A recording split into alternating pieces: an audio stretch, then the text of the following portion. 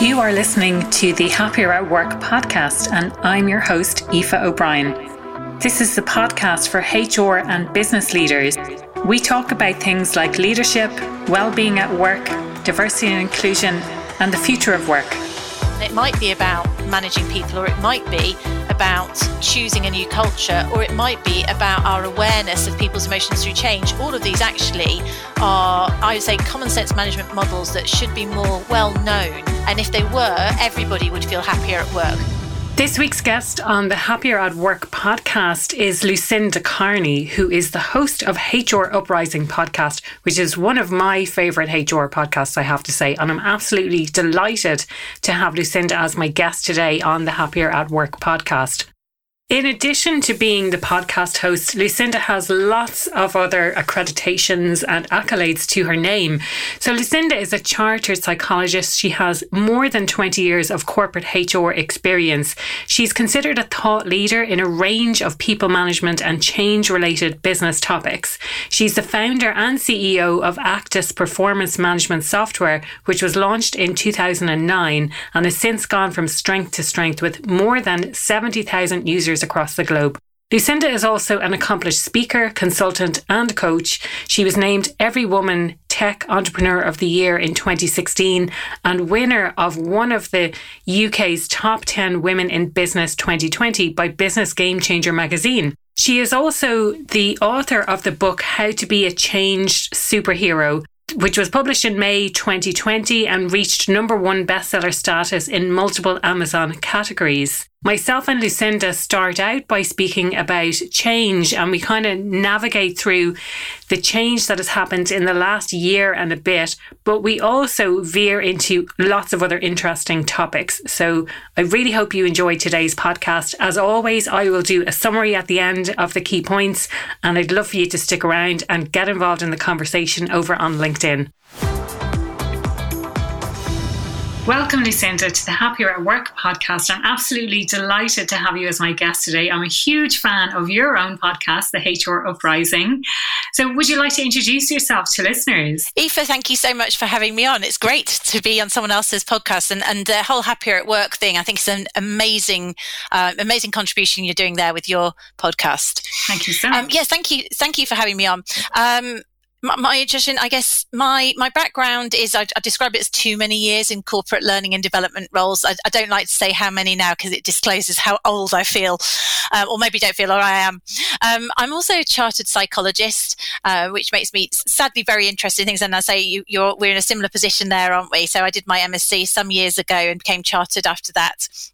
But what I do currently is, as well as hosting the HR Uprising podcast, I'm also the founder and CEO of a software business. It's called Actus. And what we do there, we provide performance management software. Now, I'm not a tech expert, but I guess what I bring to the party is the whole concept, and much of the challenges around software is all about culture change and supporting people with achieving the results they hope to get out of the software, which is often not the case. And that leads really on to, I think, the topic we're going to talk about today, which is all about change. And it was what led me to write the book, How to Be a Change Superhero, because I could see that in organizations, lots of people are challenged to lead change. They don't necessarily feel they've got the confidence or skills to lead change successfully. And so I pulled that together really as a toolkit for people who are delivering business change. And yes, we are here to talk about change. And I suppose, like, when we first started talking about what we might discuss on the podcast, to me, change happened overnight. This time last year, coming up on a year ago now, change happened overnight. So what was the impact, or what does that mean for organizations? Because suddenly there was no decision. It was just like straight away, we're all working from home, and now we have to scramble to try and work out how to do this. Yes, I mean, I think it's essentially the world was thrown into the good old transition curve, which some of us may or may not have heard about. And I remember I was doing webinars around that time and giving examples of this. So for those who haven't come across the transition curve, the original research came from a lady called Elizabeth Kubler-Ross, who talked about the way in which we all go through predictable emotions as we experience change. And this was related to people experiencing bereavement. And we go through these various predictable emotions, and we can go backwards and forwards around this change curve. Now, in reality, we go through this in almost any change we experience, actually good or bad. The only difference is the pace at which we go through it. And if we as managers and HR understand that if we understand this natural process, then it's easier for us to recognize what the behaviors are that people are demonstrating and respond appropriately to them. And, Aoife you and I were talking about people's needs earlier, but it's more about responding to their needs during change in terms of us having needs that need fulfilling. And if I was to explain the transition curve, a simplified version of the transition curve, which is useful for business, is one where we might see people who are they're going through this stage where you start out in denial. And when we're in denial about something, we might think, if I keep my head down for long enough, it's all going to go away. So when we announce a business change, a reorganization, a restructure, it'll all go away. And I remember clearly, and I don't know if it was quite the same with you guys over in Ireland. I've got a very good friend of mine who's over there, and I think you were kind of straight into lockdown in quite a deeper way in some ways. But over here in the UK, there was lots of sort of rebellion against Boris's language. People going, sunbathing is fine in the park during lockdown. The way in which people were interpreting things that were being communicated, it's all a hoax, this denial type, which was going on with people in terms of, actually, there were business leaders who were really insisting that people carry on coming into the office. In those circumstances, they were really in denial about what was going on. And the thing about denial is people carry on behaving as if nothing has happened. So we don't necessarily, it's easy to miss, actually. In fact, one of the biggest issues with denial is that people who are initiating the change, they mistake it for people being committed to change because they're acting like everything's fine and they're not complaining about it. So denial is an initial stage, and I think we have to be quite alert to that. That's when people don't really think they've done anything, and if they are consciously considering something, they think the change is going to go away. And the problem with that, with cultural or organizational change, is that you're not actually going to get anything to happen. So if you were implementing a new software system, people are going to carry on behaving in the old way, and we might be thinking that they've bought into it just because they're not complaining, but in actual fact, they're going to do nothing. And that's where cultural change comes in. So the interesting thing about that is if we can then, if we want to encourage people to move out of denial, then what we need to do is be very clear about the future. We need to challenge people's behaviours in terms, and so actually call them out, but maybe in a constructive way. We say, actually, we do need to behave differently, and these are the sort of behaviours we need to see differently. In these circumstances, we might need to paint a very clear vision of what's happening. We might want to tell them why the change is necessary. So a lot of this is about communication. And as leaders in an organisation, we need to help people understand and motivate the change in both a towards and away way. So the carrot and the stick. So we might try and inspire people that this change is it's worthwhile and exciting and etc. That's a little bit difficult with the pandemic.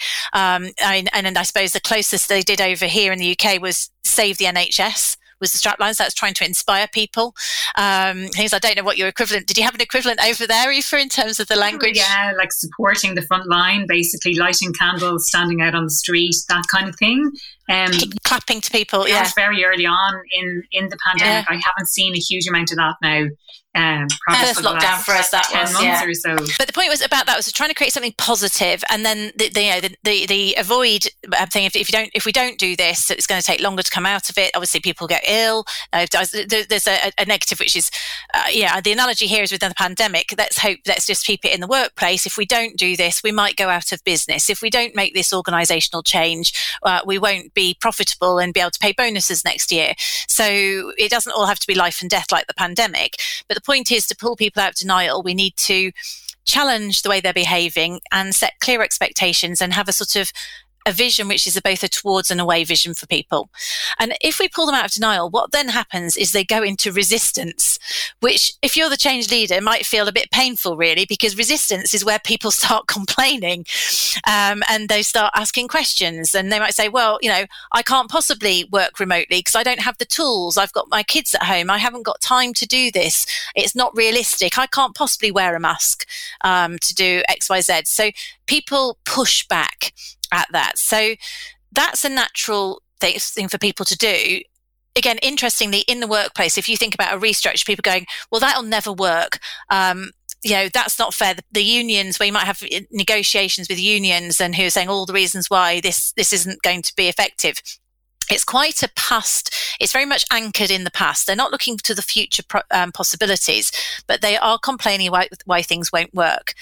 That for me is, if you could recognise that is actually progress from denial, you've gone into the second stage of the change curve. It can help you go through it and realise it's a very natural place for us to be. Now, in things like grief, we might say, well, things will never be the same again. We focus on what we've lost. So it's a bit of a sad stage for people where they really don't want to believe what's going on. So we need to have empathy in this stage with people. We need to empathise for their emotions, allow them to express their concerns, which are there. And we may or may not need to fix things, but we allow them and make them feel heard.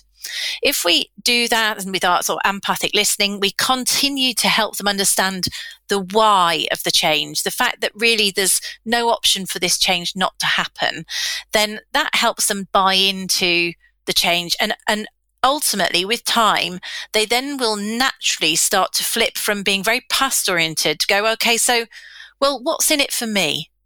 So what could the future hold?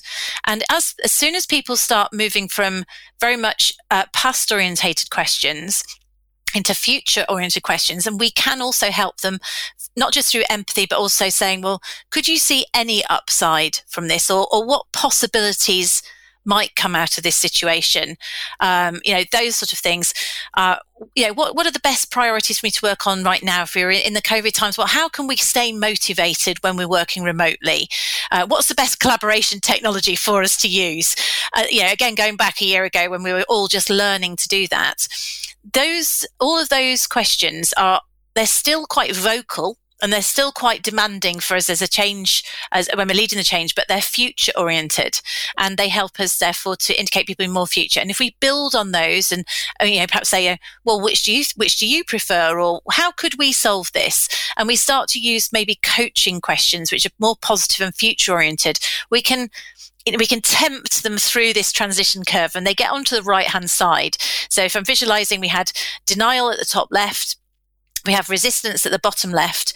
Exploration is over on the bottom right. So we're moving over onto that right-hand side of the curve where people are starting to think about the future.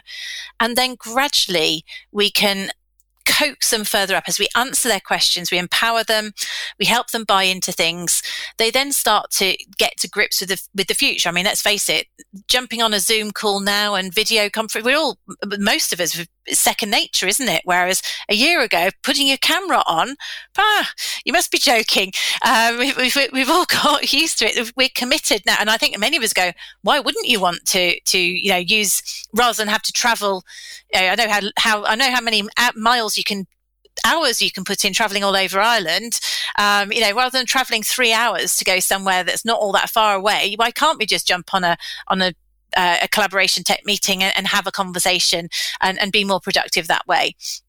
And so we can do this, and we're now committed to the fact that actually certain ways of working are better in this new way, but we've moved through that transition curve. So it took time, and there were times when many of us were in denial, and that experience is the same for anyone in any change. It's just the pace at which we move through it, and we can go backwards. There's always things which can set us back. For example, the internet's gone down. Oh, this will never work. My broadband in my area is shocking. I can't make it work.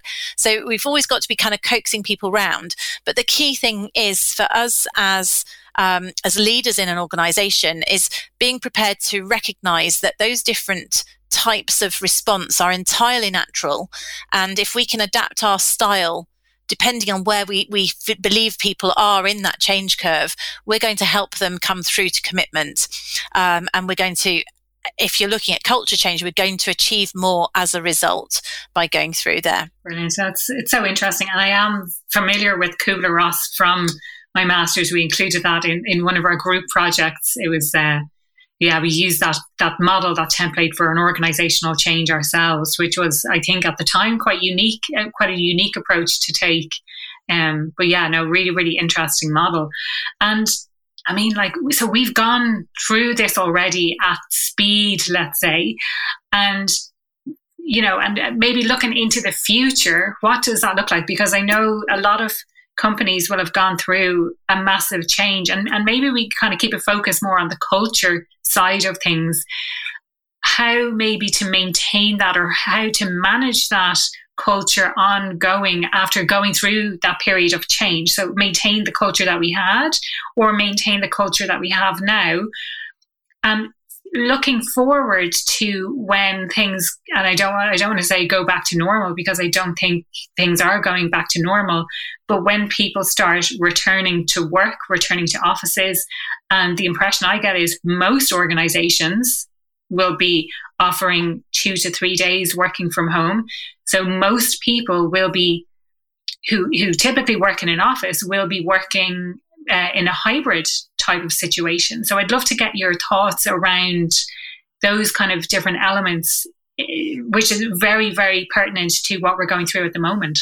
It's a really interesting one, isn't it? So if we were saying, how do we want our organisation to respond to the change, or what do we want it to be? There's loads of models that I find really useful. One of the ones we talk about is in more of a change where you might look at leading a change, which would be the Kotter model, but that's more probably taking people through a series of steps. When you're talking about culture change, there's lots of tools that you can use to think about culture for me, because I think I find it quite a nebulous concept. I think it's quite a challenging one to think about. And I'm working with quite a few clients. I don't think we know the answer to how things are going to be going forwards. But I was talking to someone recently where they were saying that they've consulted with people, and whereas previously they had been 100% office-based culture, they have decided that what employees have said they want to have the choice. And so in this particular situation, some people, they're going to give people the choice of either being entirely home-based, entirely office-based, or hot desking, and in certain number of days a week. And as soon as they've kind of done that sounds that sounds great, quite simplistic. Then some of the managers have said, well, hang on a minute, how am I supposed to know whether they're working or not? Or what if I don't want them to be home-based, I want them in the office? So it's not that simple. And it's going to be a transition phase, isn't it, in terms of what's right? But one tool that I think would be quite a useful tool for people to look at is the concept of the cultural web. And that is Johnson, Scholes and Whittingham's. I've just had to look that up, the cultural web. If anyone wants to access this, I've got... if you go on the website www.changesuperhero.com, I have a toolkit of resources that relate to the book, and they have actually got a cultural web download. But basically, the cultural web, he talks about it as we've got these organisational paradigms, and maybe we had a paradigm which was we can only be effective when we're office-based. Maybe that was the organisational paradigm. And with that, there would be certain structures that are in place, certain hierarchies, there'd be certain rituals and routines around coffee, who gets the coffee in the morning, where do you pop and where do you go for for refreshments, and meeting in the canteen and things like that. There'll be various stories and myths around, when you work at home. I remember the first organisation I worked in, I really wanted to work remotely, and they just weren't set up for it. My manager at the time just could not think, even though I was just driving into an office to do a job I could have done anywhere. And that was actually interesting. One of the reasons why I left that business. And I went to a business which actually home working was standard. And they assumed they just needed to measure you against outputs. So there's this, whether or not do you have a story? Is it stories and myths? They're working from home in inverted commas, which is code for skiving, or is it, they're working from home and actually you'll be able to get hold of them and are they working from home because that's the only day they manage to get things done because they haven't got meetings? So there'll be things like that. It looks at things in terms of the symbols within an organisation, whether people have the right, let's say, the setup, but do they have monitors at home? Are they provided with things that support home working, let's say, rituals and routines, power structures? So essentially, this cultural web it breaks it down into 6 areas that you could look at, and you could say, right, how does my organisation currently fit in relation to remote working or hybrid working as is? So if you think about that as an as is, and then you go, okay, what would the to be look like, that if we went forward in 12 months' time and this hybrid form of working, what would be the stories and myths there? What would be the power structures? What would be those things? And then you could basically do a gap analysis and think about what would we need to do to make that move. So that would be a practical tool that I think you could use in an organisation if you wanted to make that move from a certain way of working to from a now to a future way of working. It might be quite practical. But with all of these things, there's many tools that you can look at in terms of culture. That one for me probably fits the best in terms of a culture change. No, I love everything that you said there. I particularly like this concept of organizational paradigms, because I've heard of paradigms before, but more from a personal development perspective. So it's really interesting. And it's about this paradigm shift then within an organization. So changing the beliefs that people have within the organization so that we can actually move towards this new way of working. So, you mentioned something specifically about being measured against outputs. So it's more, it's not that people are working from home and they're skiving. I think there was a little bit of that at the start of the pandemic where, some of the stories, one story in particular I read on BBC about a manager who wanted his employees to have their Zoom open all day long so he could monitor them. And it's complete presenteeism. Just because you're there in front of your computer doesn't mean that you're actually working. So bringing, and I'm trying to kind of beat the drum on this message as well of measuring outcomes. And this has come up on the podcast quite a lot. And in one very interesting conversation I had last year with Andrew Barnes from the 4-day week, he said that he was questioned by someone and said, but, if we're trying to look at productivity and we're reducing our work hours, but how do we then measure whether or not people are being productive? And he said, well, how are you measuring it now? And it's like, oh, well, we're not. And like, okay, well, then you're not going to be able to look at the difference. And if you're not measuring it anyway in a very concrete or very realistic way, if you're just looking at the hours that people invest, the hours that people spend at work, that is not showing you whether or not people are productive, producing the outputs or the outcomes that you're looking for. I couldn't agree more. And that's one of the things that's really come to light here in the work that we've been doing, where and again, if you think about it, that is actually the fear of that particular manager who's saying, well, how will I know if they're doing their job? It's like, well, how do you know now? Just because they were sitting in front of you does not mean that they were productive. Presenteeism was a substitute for performance management. And what I think, someone said that they said, the poor managers, the great managers before were still great managers when they moved remotely, but the poor managers, and in fairness to managers, there's, particularly in the UK, I've got to say that the actual development or training that people have had is really lacking in terms of people management. So we've had quite a lot of interest in our remote people management course. It's almost remote management 101 that they've needed, because they've never been given those skills, and therefore they kind of mistake the title for skills, and it isn't the same thing. And so the main thing actually, if we want remote working to work, and is if we want to measure outputs, let's give managers the skills to do that, is what I would say, and ensure that and set them up for success in that way, and not just assume that we know how to do it just because we had the title and we had them in the office. Actually, there was poor management practice going on then. It's just the case that it's more exposed when we're in more of a virtual environment. Yeah, and to be honest, you're not the first person to say that to me, that remote working has kind of highlighted the difference between good management and really poor management, that poor managers are really suffering badly, or should I say that the employees who are working under the terrible managers are suffering, whereas good leadership, I think, has really shone a really strong light on this is what it means to be a really, really good leader. And I totally agree with giving managers the skills to be able to actually manage through that. I'd love to understand a little bit more about that and what you offer in the course as well. Yes, I mean, fundamentally, people managers, very few people managers have been given the self-awareness in the first place in terms of, do they know what their natural style is, what their preference is? I have a personal view on whether or not line managers have even the natural attributes in terms, I call it the people gene. You do see pockets of people, let's say in an engineering organization, where the best engineer becomes the line manager, and they're not in the slightest bit motivated by people. And the same in sales, I find as well. Sales is the worst. Yes, actually, because the best salesperson is hardly ever, they are motivated by goals and results, and people management, frankly, is a distraction for them. Something that gets in the way. You've also got issues in professional services organizations where, actually time is money. So people management, spending any sort of time on people management is if they're earning £600 an hour or something ridiculous, €600 or whatever it might be, then that's something that it pulls people away from spending that time on people management. So certainly what I've found is we have a simple 4-module program, and actually we've got some e-learning we've built alongside it aligned with remote management.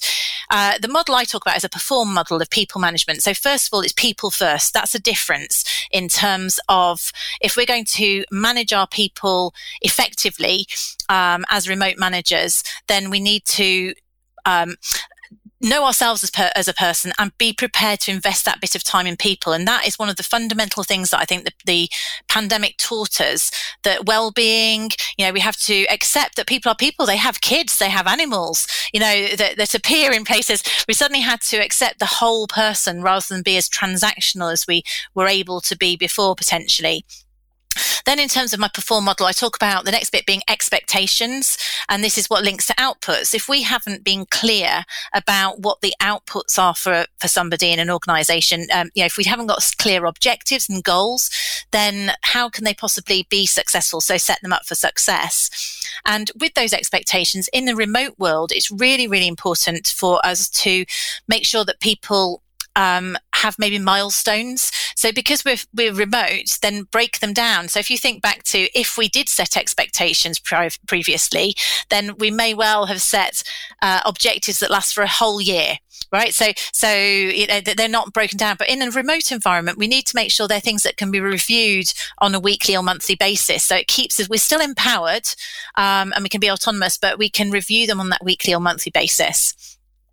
The R of the perform is regular review. So we have to talk to people regularly, and it might be virtual, but it needs to be consistent. So people are linking again into people's need for autonomy or their skill levels. The review should be appropriate to their skill levels or need for autonomy to make sure that they stay on track, and they still have one-to-ones, and one-to-ones should be touching on things like well-being as well.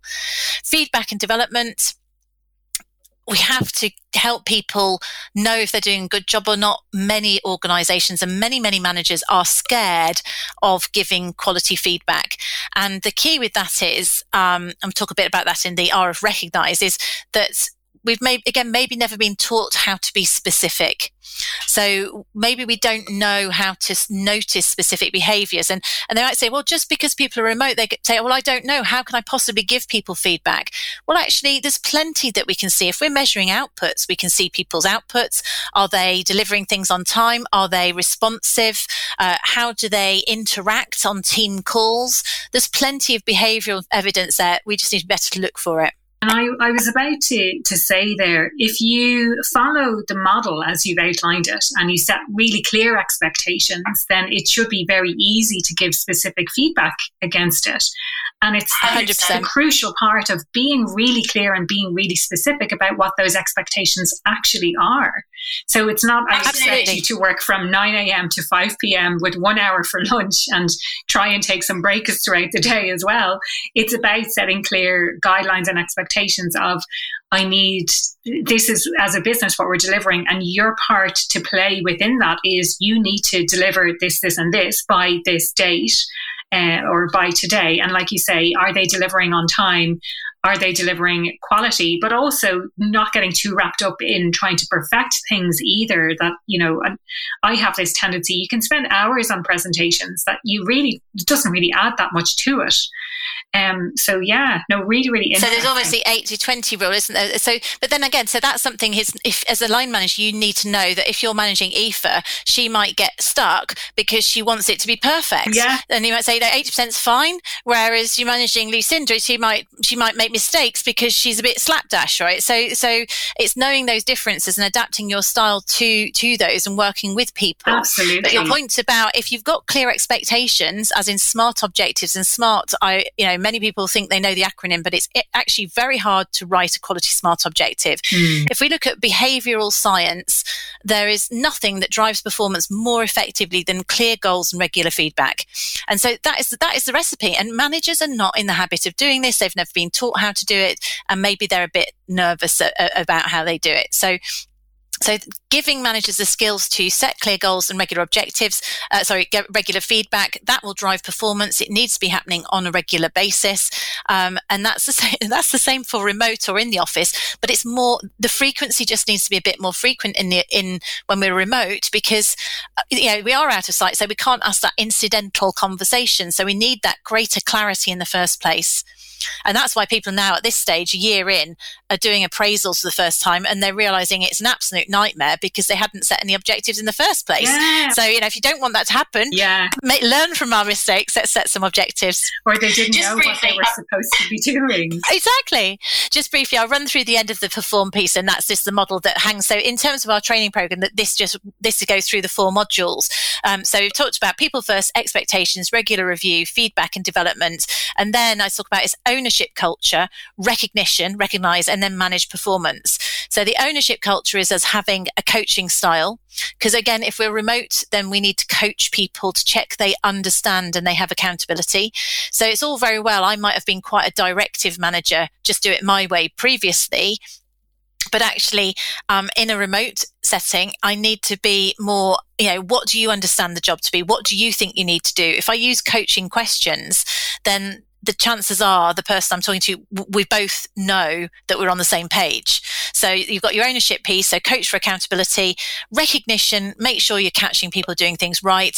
We don't know what the stresses and strains are, some real positives. It really help people with specific feedback about recognition. It is key to helping people feel engaged and motivated and sustained in a remote environment. And then finally, manage performance. Again, something that many managers are poor at. That's actually easy if you've been setting objectives. To your point earlier, if you're setting objectives and giving feedback, you shouldn't have underperformance issues. But the point of it is just nipping things in the bud, and that usually comes back to clarity. Yeah, clarity, but providing specific feedback for, not just saying you did a good job with this, but being very specific about what was good about that job or what needs to be improved. And I heard this really great term on a podcast I listened to a few months ago, and I've been using this myself. And it's this concept of telling people what they did well, but then if you want them to improve in a specific area, you say, well, it would be even better if next time you did this, this, and this. And I love that as a phrase. I think it's just brilliant. Yeah. It's a really nice way. It's not like this is what you did really poorly. It would just be better if you did something else differently, or you added this to it, or something like that. Brilliant. I really, really love all of those points. Is there anything else that you'd like to... I'm conscious that we started talking about change and we sort of veered off more towards management and managers. Yeah. But I think it's really, really important, because I reckon that there is going to be a big change as people start moving back towards getting into this hybrid. And I like this idea that you have of, okay, what is the gap between where we are now, which is mostly remote, to this hybrid model going forward?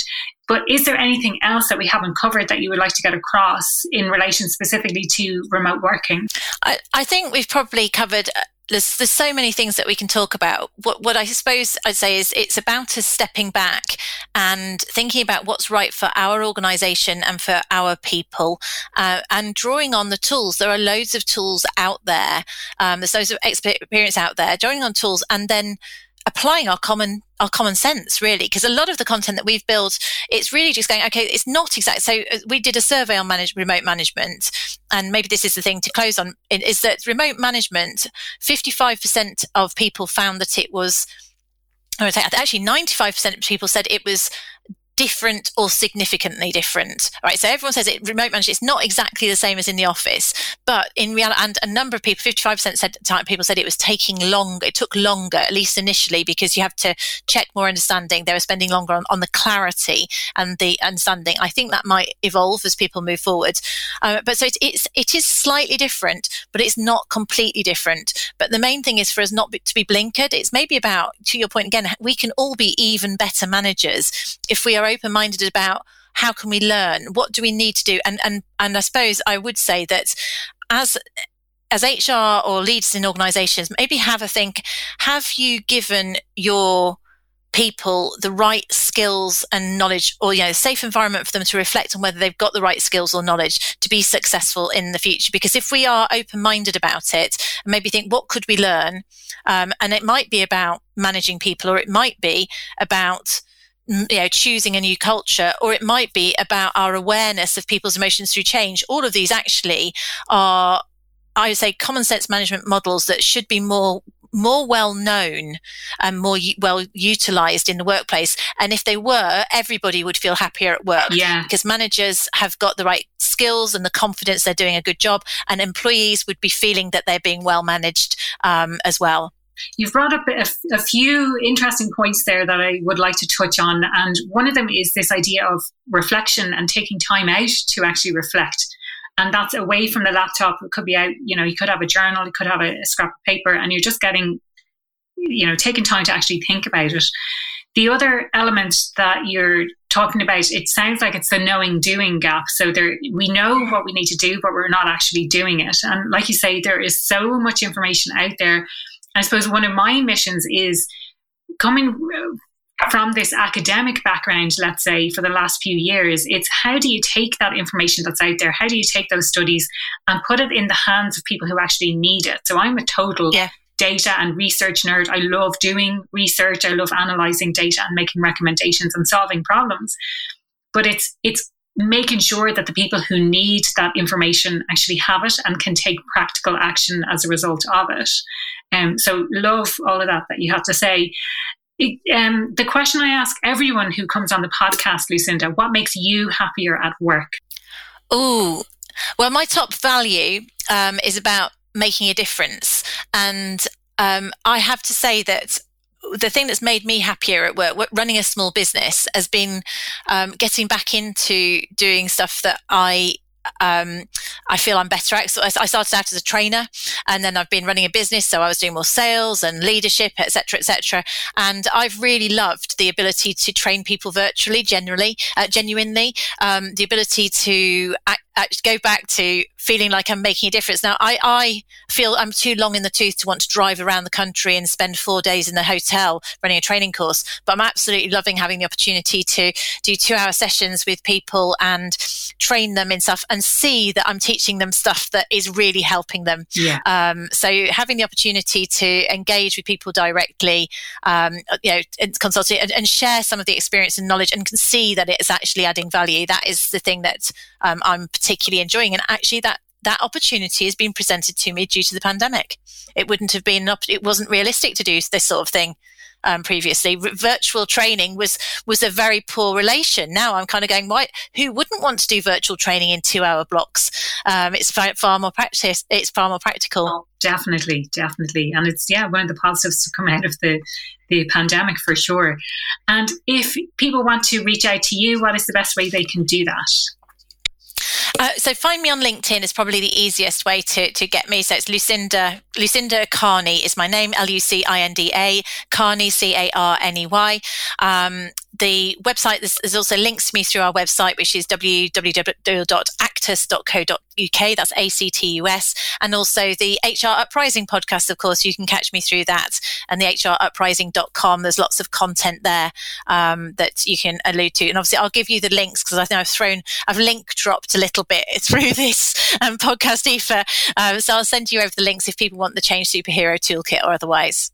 That sounds great, and I'll add everything into the show notes as well. Thank you so much for your time today, Lucinda, and absolutely loved the conversation. As always, could be chatting for hours about all this kind of stuff, and I hope to speak to you again soon in the future. Fantastic, Eva. Thank you so much for having me on. That was Lucinda Carney, host of the HR Uprising podcast and founder and CEO of Actus Software.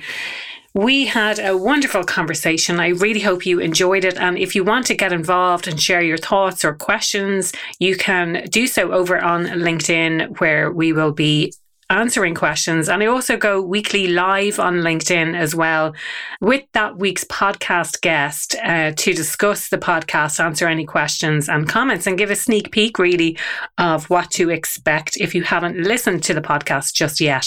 Lucinda and I started by talking about change, and specifically culture change, and what has happened in the last year and a bit. And we spoke about the Kubler-Ross transition curve, or it's really the different stages of grief. And I do recall this from college. We used that as one of our assignments last year. So it's quite an interesting perspective. And in Lucinda's case, it's kind of a condensed version, and it's about responding to needs during change. So the first area is around this concept of denial. So we want to encourage people to move out of denial by painting a clear vision, why it's necessary to motivate the change, inspire, challenge behavior, and set really clear expectations. Then number 2 is resistance, and that's when people start complaining and they start pushing back.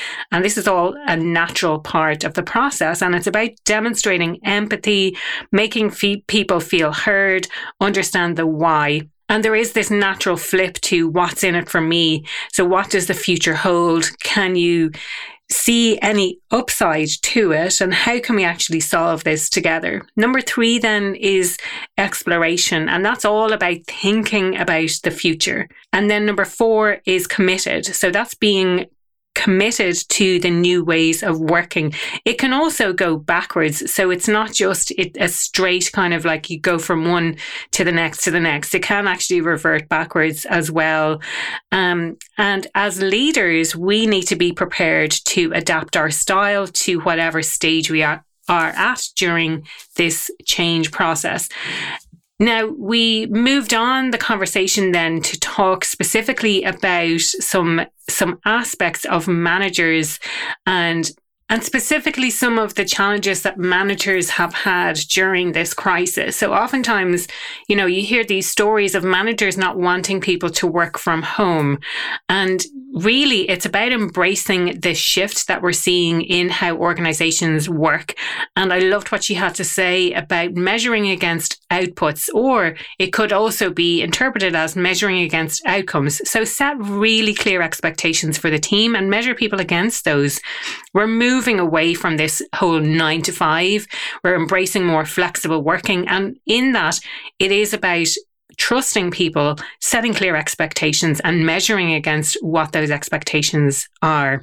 And we really need to give managers the skills to work remotely. And again, relating back to my own situation and stories that I've heard from clients, is that managers who were very command and control have actually gotten worse during this time, and leaders who have been really, really effective pre-COVID have continued to be so. So I'd love to get your perspective on what you've experienced yourself.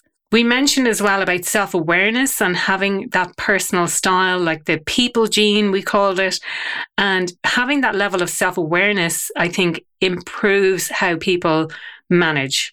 Doing a recap then on what Lucinda mentioned about her Perform program. So number 1 is people first, and that's about investing in people.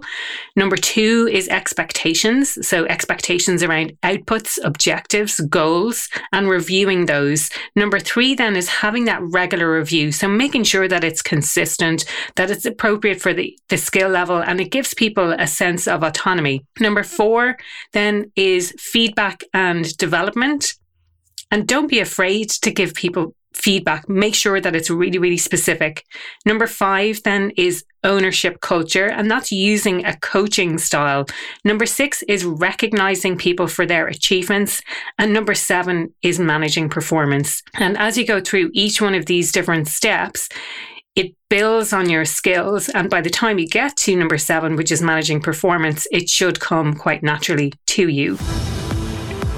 Thank you for listening to this episode of the Happier at Work podcast. I'm delighted to have you here. If you enjoyed this podcast, I'd love if you could rate or review the podcast, or share it with a friend. You'll find me on the website happieratwork.ie.